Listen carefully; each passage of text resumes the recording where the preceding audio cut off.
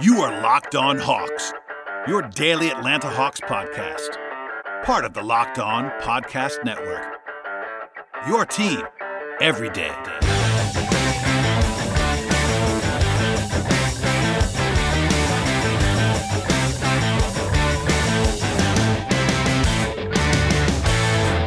Hello, friends, and welcome to episode 562 of the Locked On Hawks podcast. I am your host, Brad Rowland. It is Friday evening, and not a normal recording time for us on the podcast. Normally we are mostly, I would say, aside from games, a Monday through Friday operation, but here we are on a Friday evening with enough news to hit on that I didn't want to wait until after the weekend. So hopefully if you're out and about on this fine Friday, Saturday, Sunday stretch, if you're looking for something in between the Masters and the NBA playoffs and all that fun stuff, you can fire this up and enjoy some Hawks talk. So a lot of odds and ends on this podcast, no overwhelming theme, but plenty to get to. First and foremost, exit interviews for the Hawks were taking place on Thursday. I was in the building for some of that. It was a very, very long day by all accounts, like a 5-hour process to get through the whole roster, and then Lloyd Pierce spoke for quite some time. A few takeaways that I wanted to hit on. I guess the top line one is that Trae Young and Kevin Huerter are not planning on playing on the Summer League team in Las Vegas. I talked about this on the last podcast, but the Hawks will not be going to Utah, so only Las Vegas this time around. I said at that point in time that I would not have sent Trae Young to Las Vegas as a player, so that's sort of a positive in my opinion. With Huerter, I was thinking he probably would end up going, so I guess I'm pleasantly surprised by this. I would not have been sending him if all things were equal. I would have been fine if he actually went and played, but I'm totally fine with him not playing as well. I think I would have chosen for him not to play if I was in charge of this. I thought that last year they had to play. I guess they just felt like they had to play John Collins. He had not been quite as prominent of a player in terms of a minute basis as Kevin Huerter was this season, with the way the Hawks were in some different ways. And, with Trae Young coming in, I think they wanted to establish some rapport between Collins and Young this time around. And by the way, I was pretty adamant during Summer League last year that Collins was playing too much. I think they probably played him way too much, in my opinion. He was by far the best player on the court basically the entire time he was in Las Vegas, so kind of went overboard with that one just a little bit. With Huerter, it would not have been the situation where he would have been the most physically dominant player like Collins was in Las Vegas, but I think he's done more than enough to avoid playing in Summer League, frankly, and it was more of a supporting piece as well, so I'm not really sure what the upside would be to playing him in Summer League. I know I mentioned in the last podcast that maybe, having the ball in his hands some would be interesting, but in the grand scheme, him playing against sub-NBA competition isn't really going to do much for you, in my opinion. With that said, both guys did say that they'll be with the team in Las Vegas. Generally, young guys are around. Would not be a surprise if they were, popping around, meetings, team huddles, all that fun stuff. But I think it'd be, judging by the comments made by both Young and Huerter, not expecting those guys to be playing in Vegas, which is not going to take away much from me. There'll still be some rookies. There'll be Amari Spellman. There'll be Jalen Adams, et cetera, et cetera. So plenty of intrigue with Vegas, just not with Trae Young and Kevin Huerter. Speaking of Amari Spellman, he indicated at his exit interview that he's not quite full go yet with his ankle injury, but he's nearing that point. He'll be good to go for Summer League. He was introspective, I thought. Pretty interesting to talk about. By the way, all of these exit interviews were available in full. The Hawks streamed all of these on Periscope, so the archives are available. That's why I'm not going to play a ton of audio for you guys on the pod, because it was not like it was a situation where it's normal media availability. These were publicly available, so no reason to really break all of that down necessarily. Some interesting comments in some ways, but nothing overly revolutionary. Lastly, Lloyd Pierce spoke for almost 30 minutes. He was very, very long, but typically engaging. He's very good with the media, I would say. One highlight for me that I wanted to hit on was that he flatly said no to any notion of an accelerated timetable for the rebuild, which I really appreciated. I think that's something that I've been saying for a long time. The Hawks, without accelerating the rebuild next year, could possibly be challenging for the playoffs. They don't need to go ahead and try to speed things up too much. He said that they didn't want to skip steps, quote unquote, which is a good thing and a smart thing for a team as young as the Hawks are. I know the end of the season was very encouraging. At the same time, though, no reason to get overboard and try to speed things up with some contracts that wouldn't be favorable for you a couple years from now. So staying on schedule is probably a good idea, and I think that sort of leans to that. It's important to note, though, he's not the personnel decision maker, so if Travis Schlenk sees something that wants to speed up a little bit, that wouldn't be overly surprising. But I think Pierce always spoke for me in that way, and that I would be on board with the Hawks taking their time on the rebuild, keeping the timetable in play, looking towards the future, not the present, and not weighing the present too much in the next year or so. Beyond exit interviews, I wanted to hit on one brief thing that Trae Young was named the Rookie of the Month for the combination of March and April. The NBA did that this year with both March and April, and of course October and November. Young won 4 out of the 5 months for the Eastern Conference. Honestly, should have been 5 out of 5. The 1 year that he lost, the 1 month that he lost was December to Kevin Knox, and Young had a better resume than Knox did. Honestly, he probably should have been 5 for 5. I tweeted that when it happened. Young was this is the first time in team history that a rookie for the Hawks won all 4 times. Won at least 4 times. Al Horford won 3 times for his performance back in 2007, 2008. But the last time a Hawk won the award even once before Trae Young was Ivan Johnson back in 2012. That was an April award, a pretty short month at that point in time. But it was pretty much a no-brainer, not a huge takeaway here. Then Young was a very deserving representative from the Hawks in that particular award. He was the only choice you could make in March and April for the Eastern Conference. So all that to say, another piece of hardware for Trae Young, and everybody will be looking forward to the Rookie of the Year announcement, which doesn't come for more than 2 months now. I hate the NBA award. What they've chosen to do now with the NBA awards does not make a lot of sense to me. You let the entire momentum of the award season die down, and you announce it after the draft. That's a long time from now. The award show is June 24th. I guess that's a personal thing for me. I know you can't really do an award show in between the season and the playoffs because people have playoff games, but the show doesn't really matter to most people, I would say. So waiting to announce these awards doesn't make sense to me, and that's kind of the long and short of it. 10 weeks of a delay takes all the wind out of the sails of the debate and all that fun stuff. So hold your breath if you want to for the next 10 weeks, but Young definitely earned a lot of recognition, and he was fantastic down the stretch. So there you go with that. Before we get to the rest of the podcast, I do want to take a moment to remind you to subscribe to this show on Apple Podcasts or the Himalaya app or Overcast, Stitcher, Spotify, TuneIn Radio, Overcast, all those places. We are definitely in all those spots or different places. If you want to find us in different podcast platform, if we're not there, please let me know that. I will do my best to get that fixed for you. But a lot to come. We're not going to be slowing down in the offseason really at all. So plenty of draft talk. Draft is, I wouldn't say a specialty of mine, but something that I definitely focus on quite a bit. So over the next couple of weeks, we'll have plenty of that, including just in a few moments when we talk about the draft and the lottery. But stay tuned. Please subscribe. Leave positive feedback. 5-star reviews if you can help it. And we'll come back in just a few seconds with more on the podcast. All right, we're back to talk about Kent Bazemore briefly. Adrian Wojnarowski of ESPN reported on Friday afternoon that Bazemore is unsurprisingly going to be opting into his player option for the coming season, 2019-2020 season.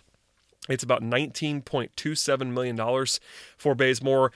Everyone was assuming this, I know. I think earlier in the year I answered a question about this, and I was sort of leaving the door open, or at least cracked a little bit, that maybe Bazemore would opt out if he were to look for a long-term deal. But once he got injured and once he sort of got banged up and really struggled for a few weeks there, it was kind of an open and shut case that he'd be opting into this money. It's quite a lot of money, obviously, for Kent Bazemore.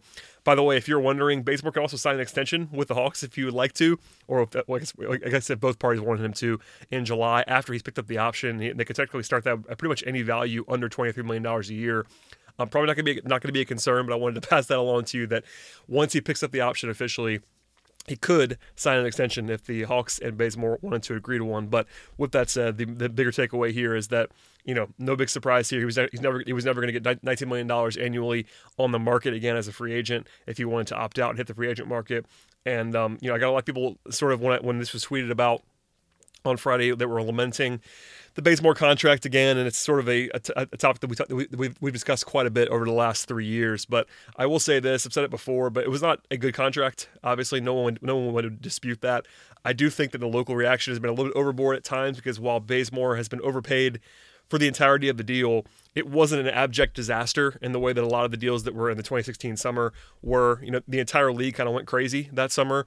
I can name a lot of examples of deals that were much worse than Bazemore's. Timothy Mozgov, Luol Deng, Joakim Noah, Evan Turner, Bismack Biyombo, Miles Plumlee, who's still now on the Hawks, by the way. So plenty of candidates for a worse contract, and none of them are Kent Bazemore. So obviously it was not a good decision by the previous regime front office, especially in tandem with drafting 2 veteran wings in college that summer. But that's not Bazemore's fault. It's always important to recognize that a player is not at fault for signing a big money contract. That's definitely on the team side. The player, as anyone would take the money and try to live up to that. So Bazemore's been an upstanding citizen as well and a good leader. So no reason to really criticize him for taking the money whatsoever. And I do think that it's important to know that even if you were low or still are low on Kent Bazemore and want to say that he was never even like a full-fledged starting caliber player, he's a solid rotation piece and at a position where a lot of people are needed. So I think, frankly, 4 for $70 was an overpay, no question about that. But the last year of the contract, he's going to be making $19 million or so. That's too much, but even I think in retrospect, if he had signed for $450, no one would have been batting an eye. I think he's a very solid supporting piece. Probably at this stage, not preferable for him to be a full-time starter for you, but certainly a rotation player for almost every team in the league, and one that's overpaid, but not really an albatross, especially as he enters his last year of his contract. Last thing on that, I think I was already getting a few questions on this. The shift talking about whether the Hawks should trade him now that he's officially going to be on the team this year. Just one note: he can't be traded until he officially picks it up, which I don't think has happened just yet. He actually has until late June to go ahead and do that, so he doesn't have to do that now. He may have informed the Hawks early or done it officially at some point in the near future, but he does not have to do that until the end of June, or at least close to that.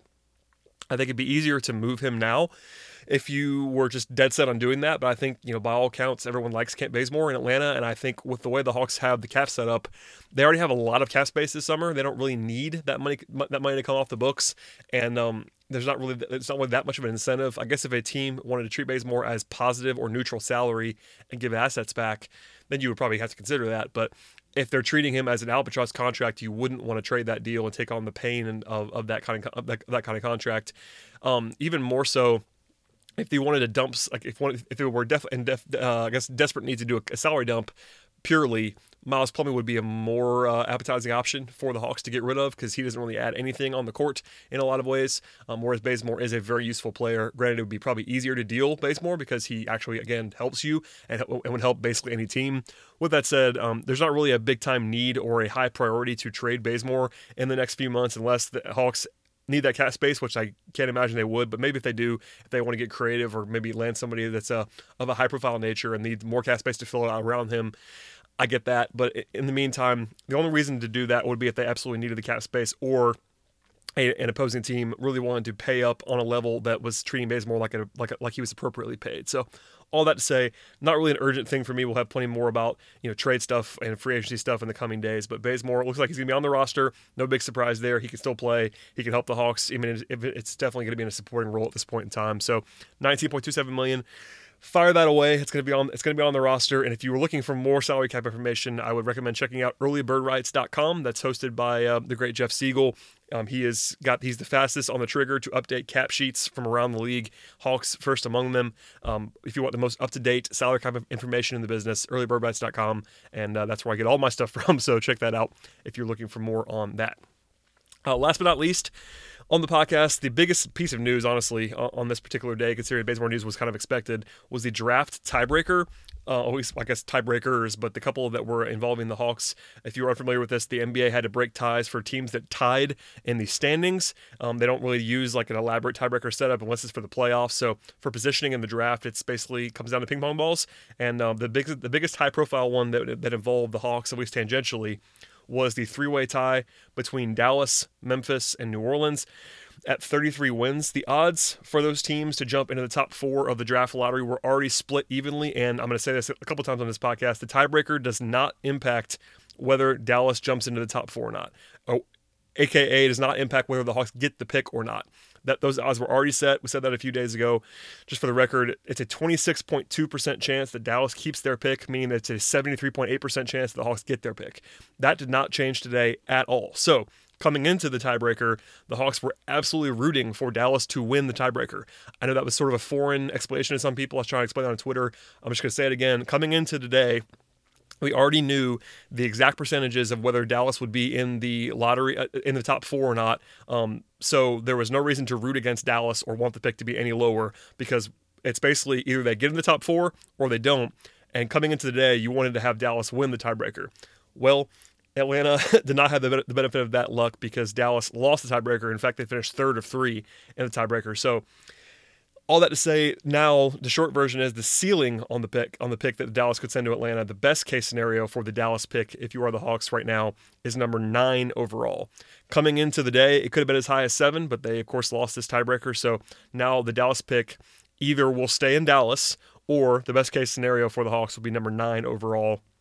It's a 46.4% chance that the Hawks will have the number 9 overall pick in this class from Dallas. It's a 24.3% chance of the number 10 pick. So if you combine those two things, you're at about 70% or more that's going to be either the 9th or 10th pick. That's pretty good odds that the Hawks are going to have a top 10 pick in addition to their own pick. And then 2.9% at 11, 0.1% at 12, and then it's an infinitesimal. It's not impossible. The pick could go to 13. It's pretty much impossible, but not all the way impossible. It's a very, very, very, very low number that could get basically all 4 teams that are in the bottom of the lottery would have to jump in the top 4. So the odds of that are astronomical, but it is possible that Dallas could be picking 13, which means Atlanta would be picking 13.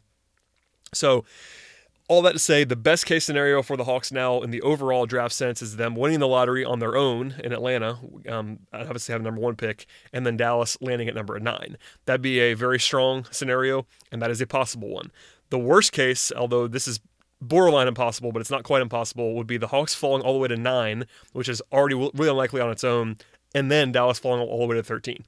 That combination is pretty much impossible, but it's certainly in play if you want to be technical about it. So, all that to say, just summarizing this a little bit, the Dallas pick, the lottery odds are unchanged. They'll have a 26.2% chance, this is Dallas, to keep that pick, and that they only keep it if they can get into the top 4. So entering May 14th, about a month from now, the Hawks will have a 73.8% chance to get the Dallas pick. So almost 3/4. That's pretty good odds there. If Dallas does not fall, I guess if Dallas rises, if Dallas sneaks into the top 4, the Hawks will have a top 5 protected pick again next year in 2020, and so on and so forth from there. But at this point, it is likely that the Hawks are going to have 2 picks in the top 10, and we'll keep an eye on that, obviously, between now and then. But for now, for projection purposes, that pick cannot be higher than 9, and that's sort of the top line takeaway. Last thing on the coin flip scenarios is that Charlotte actually lost a 3-way coin flip, and the Hornets owe their 2nd round pick to the Hawks. Atlanta entering the lottery, this is important, entering the lottery, not after the lottery, but entering the lottery, the Hawks have the number 35, number 41, and number 44 2nd round picks. Number 35 is their own. Number 41 is from the Lakers as part of a weird trade. And then number 44 is the Charlotte Hornets pick. So, all that to say, it could certainly change. It's basically the reverse order. It's the reverse order is the way to put that. And by the way, I misspoke a second ago. It's not the Lakers pick. It's from the Wolves, not the Lakers. So I misspoke about that a second ago. So number 35 is their own pick. Number 41 from Minnesota. Number 44 from Charlotte.